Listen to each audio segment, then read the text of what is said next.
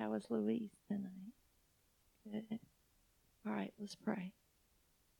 Dear Lord, we thank you for your presence here tonight, God. We thank you for your Son that you sent to die for our sins.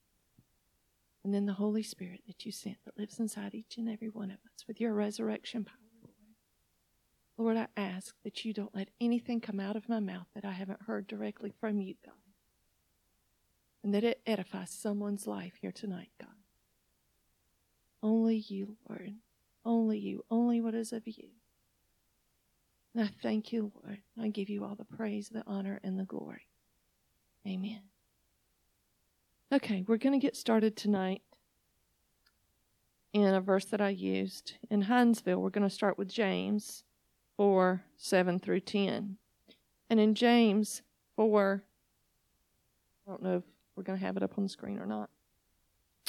James 4, 7 through 10. James 4, 7 through 10 says, "So be subject to God. Resist the devil, stand firm against him, and he will flee from you." So what does it mean to be subject to God? Subject to God means to submit to the light. Submit your will to the understanding and the truth of God. Resist the devil, stand firm against him, and he will flee from you. He will flee from you. He's coming at you. Stand firm against him. Because if we yield to temptations, the devil is going to continuously come back at you because he knows he can get you. So stand firm against him. Come close to God, and he will come close to you. Recognize that you are sinners. Get your soiled hands clean. Realize that you have been disloyal, wavering individuals with divided interests, and purify your hearts of your spiritual adultery. As you draw near to God, be deeply penitent and grieve. Even weep over your disloyalty.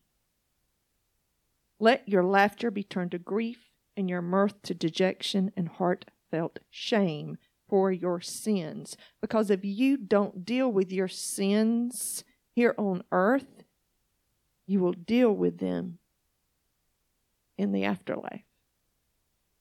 Humble yourselves, feeling very insignificant in the presence of the Lord, and He will exalt you. He will lift you up and make your lives significant. Who will do it? He will do it. But you have to get before Him first and clean your hands. Well, we all know here that we are going through death and burial. And this week is the very last week of burial. And so I've been asking God. I was like, God, okay, this is it. This is it. This is it, God. We're coming down to the end. This is it. Death and burial. What is there in me? What is in me, God? It's got to come out. It's got to be this week. Show me anything that is not of you, Lord. Help me to die and bury it all. I don't want anything in there that I have allowed Satan to convince me was okay. I don't want anything in there that I don't know about that Satan is still sitting in there going, I'm still in control of that. I don't want it there. Shine your light, Lord, this week. Get it out. When I was preparing for this lesson, I was asking God to show me, Lord. Show me how to die and bury everything. Show me how, Lord, because I am a visual person. You can't just tell me something and I go out that door and I know it. Show me an example. Show me a vision. Show me, Lord, show me the steps to take. And God said, so many people proclaim that I am their God. They call on my name when they need me. They speak of me and even quote my word, but they don't make me the Lord of their life. Make me your Lord. Okay, Lord, how do I do that? What else can I do to make you my Lord. How do I do it? And God said, who do you think you are? Mamie, who do you think you are? Kenrick? Louise? Carl? Carrie? Who do you think you are? Because whoever that is must die. What you have created and made of yourself, your character, your will, your mindset, and your ego must become my character, my will, my mindset, all of me.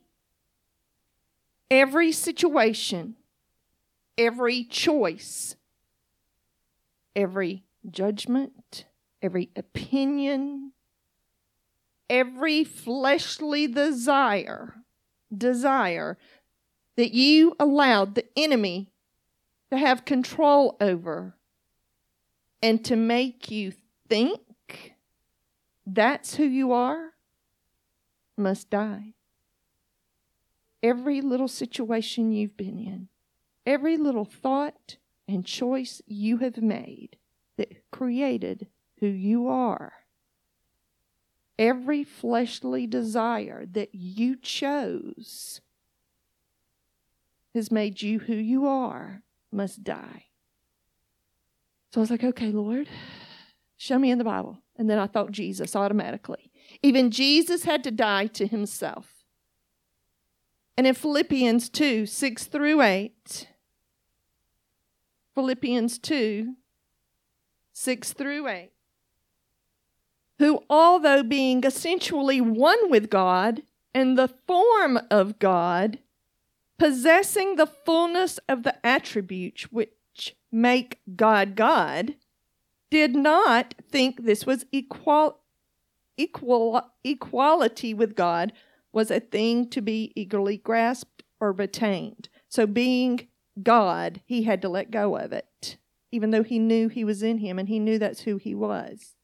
He stripped himself of all privileges and rightful dignity so as to assume the guise of a servant, a slave, and that he became like men and was born a human being. So Jesus chose to leave heaven where he was everything. He had all power, and he chose to come down and die to that and be a human and walk on this earth with flesh.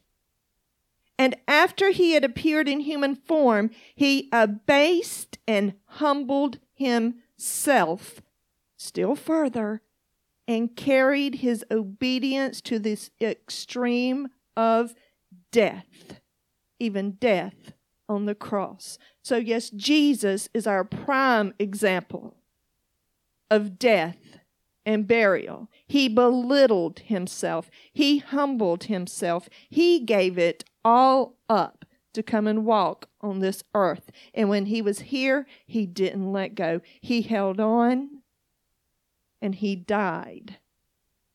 Was it easy? No. He had to be stripped. He had to be humbled. He had to surrender. He became the sacrifice and sacrificed it all. Even Jesus got on his knees before God. And if you turn to Matthew 26, you don't have to go there, Matthew 26. And in verse 39, and in verse 42, and in verse 44, Jesus was in the garden and he was talking to God, and his disciples were praying. He told them, pray for protection, keep guard, pray. And he went and got on his knees, and he cried out to his Father, his God, and said, not my will, God, but yours. And then he went back out, and what were the disciples doing? Sleeping. Get up, be on guard. And he went back to God again, God, not my will, God, but yours. He went back to the disciples. What were they doing? Sleeping again. And for the third time, Jesus went to his Father.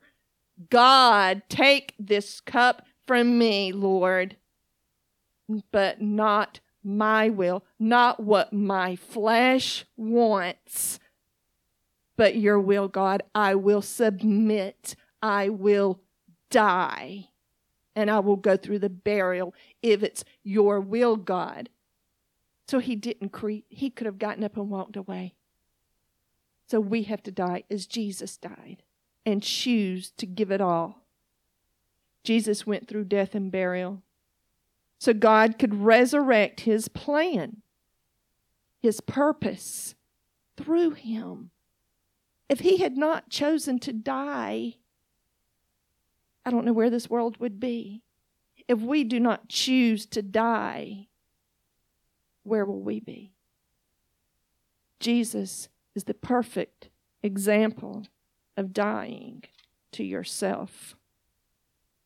Well, then I heard God. I was like, okay, God, there's got to be more in the Bible besides Jesus. Yes, Jesus is the perfect example, but he's Jesus. And he said, okay. And I heard Jacob. I heard Jacob. So I was like, okay, I've heard of Jacob. Let me read about Jacob.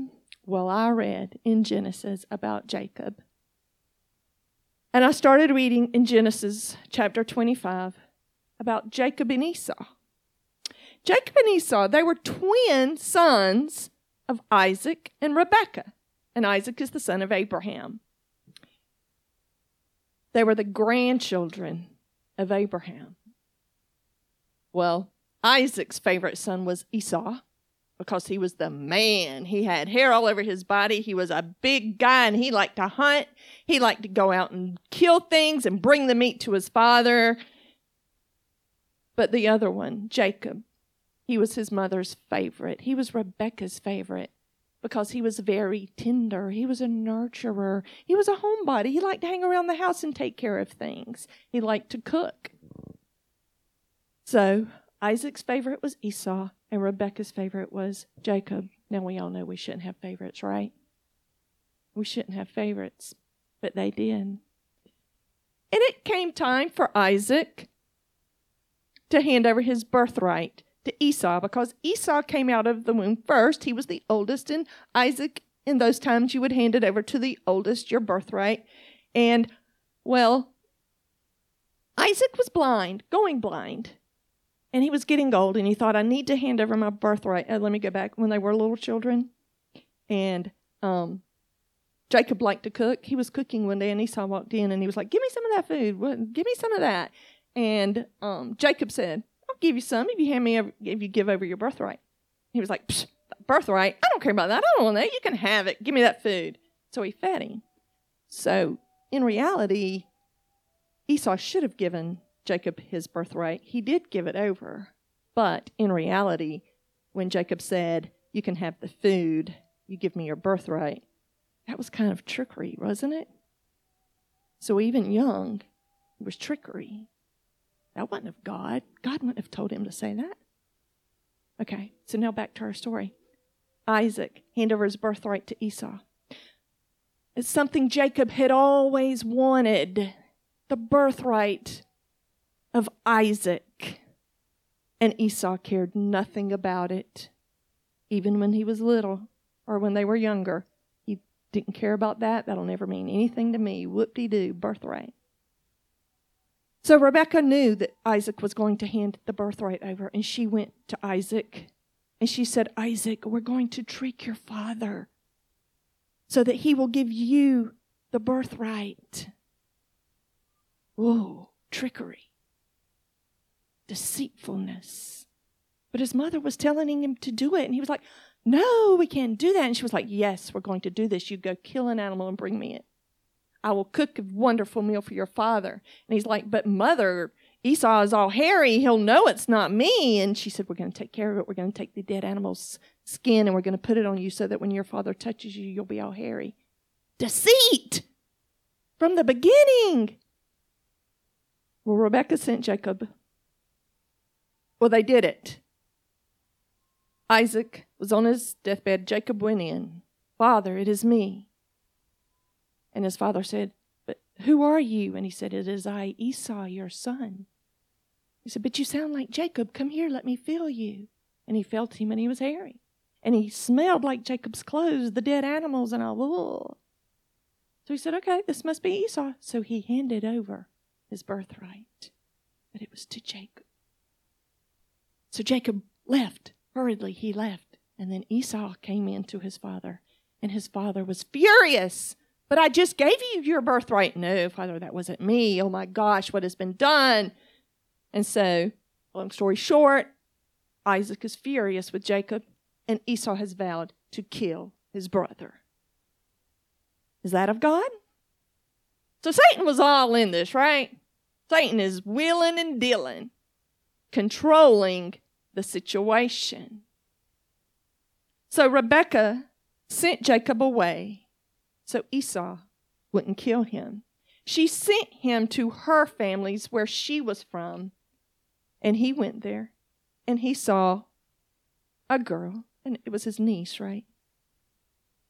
Laban's daughter, Rachel. I think it was his niece. And he fell in love with Rachel. She was gorgeous. "I want Rachel for my wife." Well, he went to her father, and her father said, "Okay, you're part of the family. It's better part of the family have her than some stranger that I'll never know.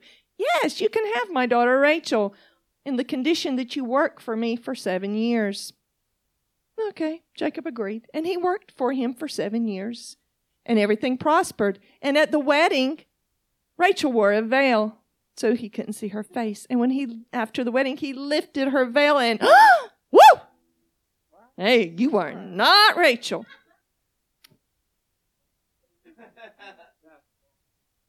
Her name was Leah. And Laban said, "Well, she was my oldest daughter. And you know my oldest daughter has to get married first. That's just how it is. Now you give me 7 more years and you can have Rachel." So deceit and people were controlling every situation in their lives, right? Jacob was deceived just as he had deceived his father. So it all came back around. Well, Jacob was there with Laban and Rachel and Leah for 20 years. He prospered. He had lots of children, and there's lots to the story, but I've condensed it. And when God came after 20 years and said, "Okay, it's time to go back to your father." Jacob let a choice that he had made 20 years ago determine his life. He let Satan come in and deceive and control.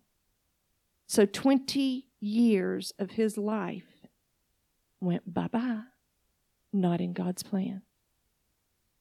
Who knows what God's plan was for him? Surely it wasn't to remove him from his family and steal the birthright from Isaac. So that one decision guided 20 years of his life. So now he hears from God to go back.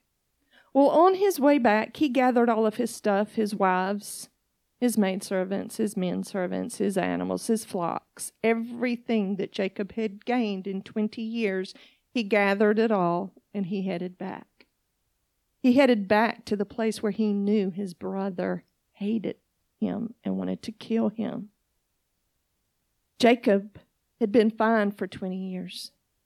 But now, as he's walking back, he's starting to have to face his past. The choices he had made, but he had left all of that back there. That wasn't a part of his life anymore. But now he's going back to it. Can you imagine the condemnation, the fear he was feeling? Well, Jacob came to the brook of Jabbok, and he sent everything he had over the brook. He was giving it all to his brother as a sacrifice before he saw him. He sent part his wife and children over here, go that way. He sent his other wife and children that way. Y'all go that way. That way, if he sees y'all and kills y'all, maybe we can get them and go. Who was in control of that situation? Jacob. Controlling the situation when God had told him to go. He was still trying to manipulate and control what was happening. He was giving it all to his brother as a sacrifice. Everything that he had gained in those 20 years, everything that he was, everything that he had known for the last 20 years, he was trying to control the situation and give it all to Esau. Well, Jacob didn't cross the Jabbok with them. They all went, and Jacob stayed. He didn't cross over. He was left there with nothing.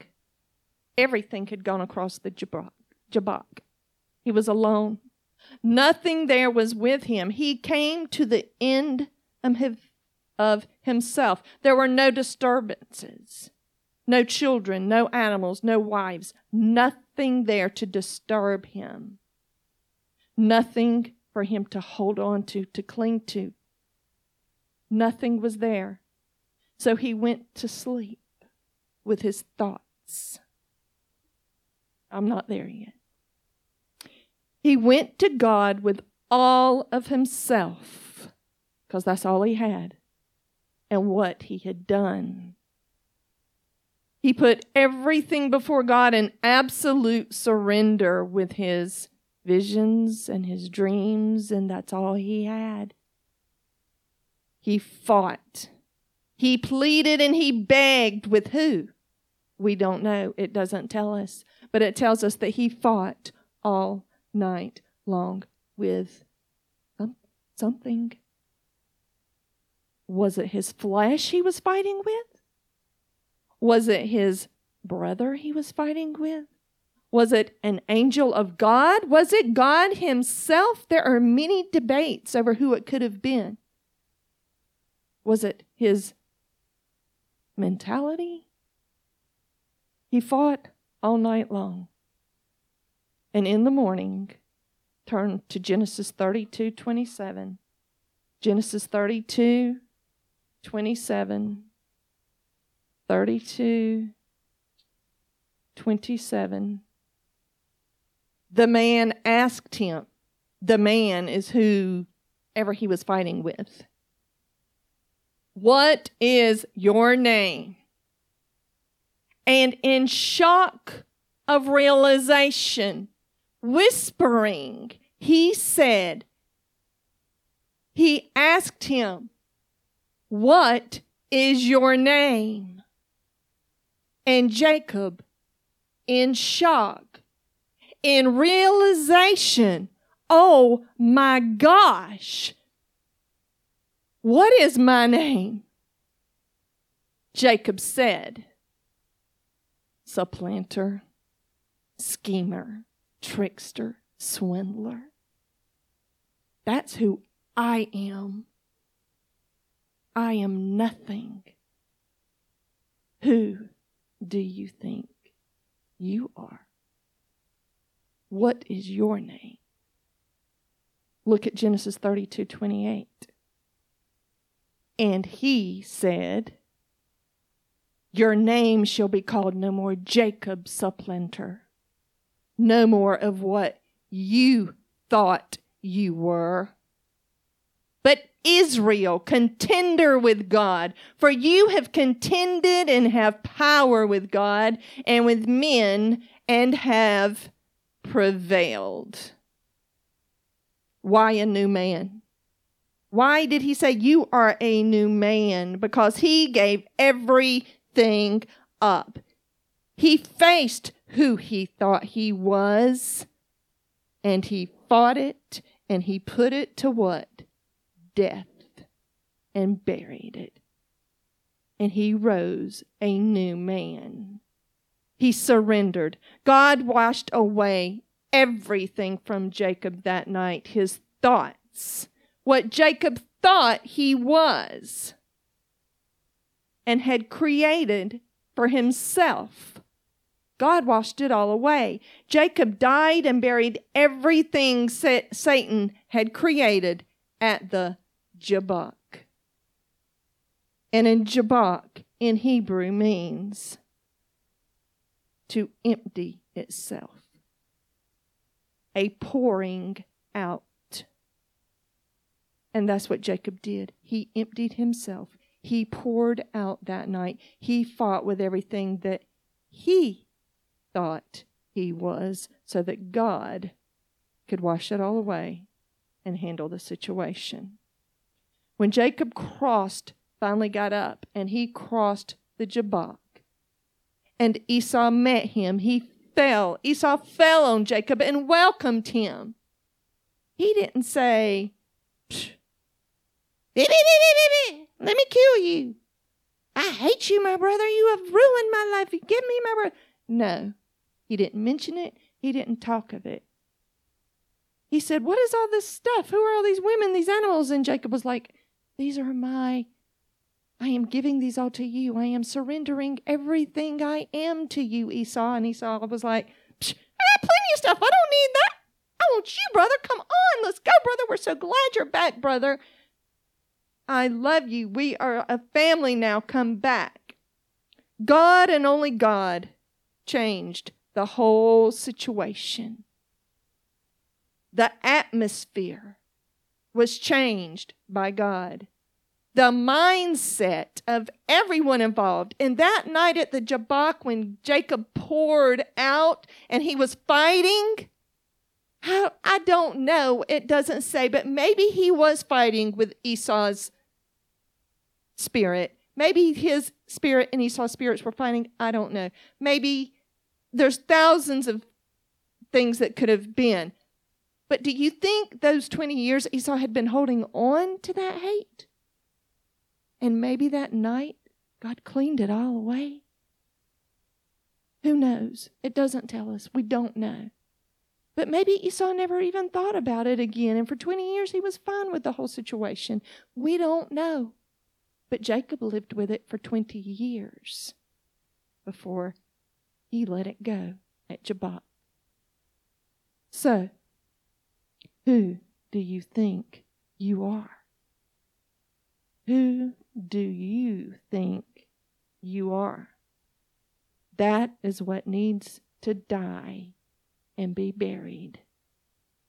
Surrendered to God so that who you are is nothing but who God created you to be in the first place.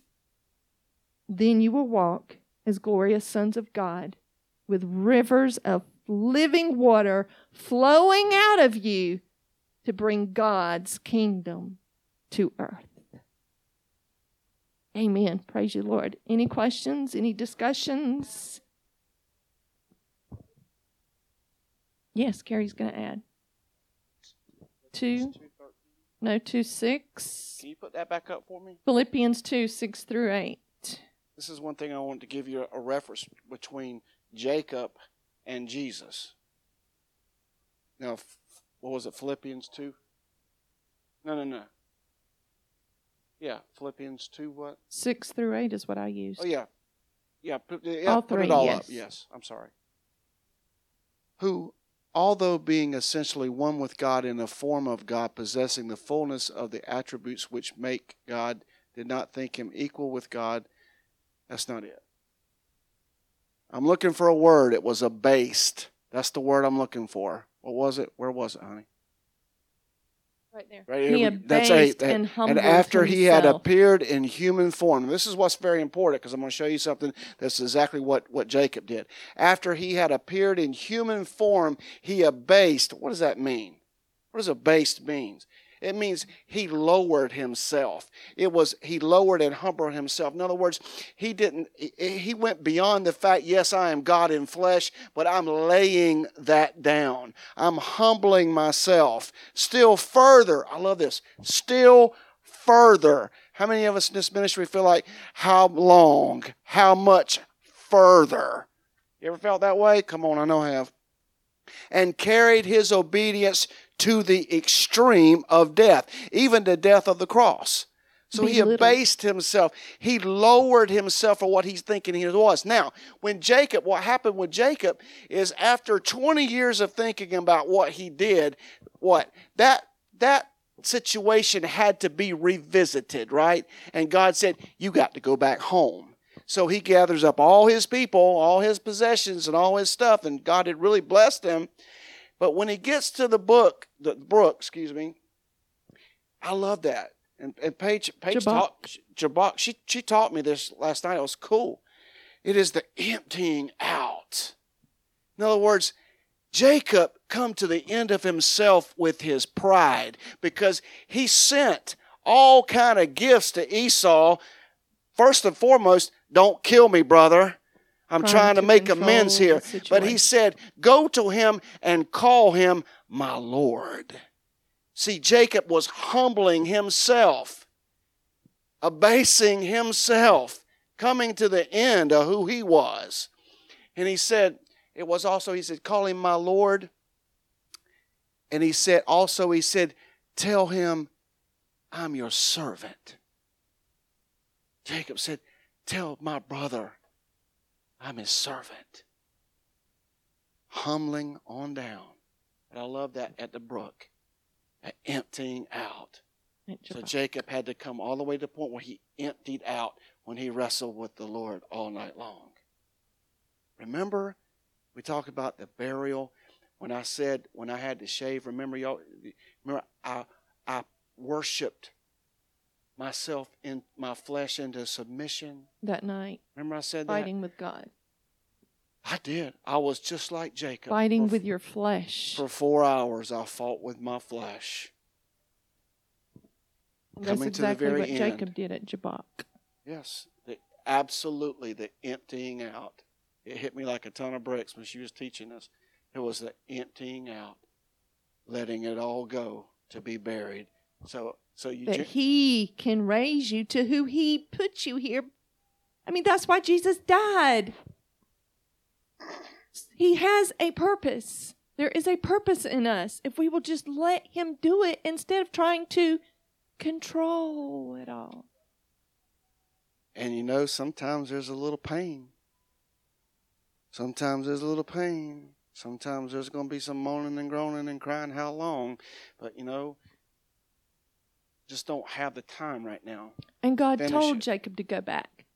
He told Jacob to go back. And Jacob didn't want to go back. He didn't want to die. He knew his brother was going to try to kill him. He didn't want to do it. But God told him to do it. God tells you to do it. Don't try to control it. Just do it. God knew what was going to happen. Amen. Okay. Praise God. My wife is awesome. I love her. She's awesome. My goodness. Any questions? So who are you? I get it. Perfect. All right. All right, well, no questions. Let's dismiss. Y'all ready? Father, in the name of Jesus, we thank you for the word tonight. Lord, I just thank you, Lord, that we go forth out of here, Lord, putting everything behind us in this burial season, Lord, to be resurrected to who you really want us to be.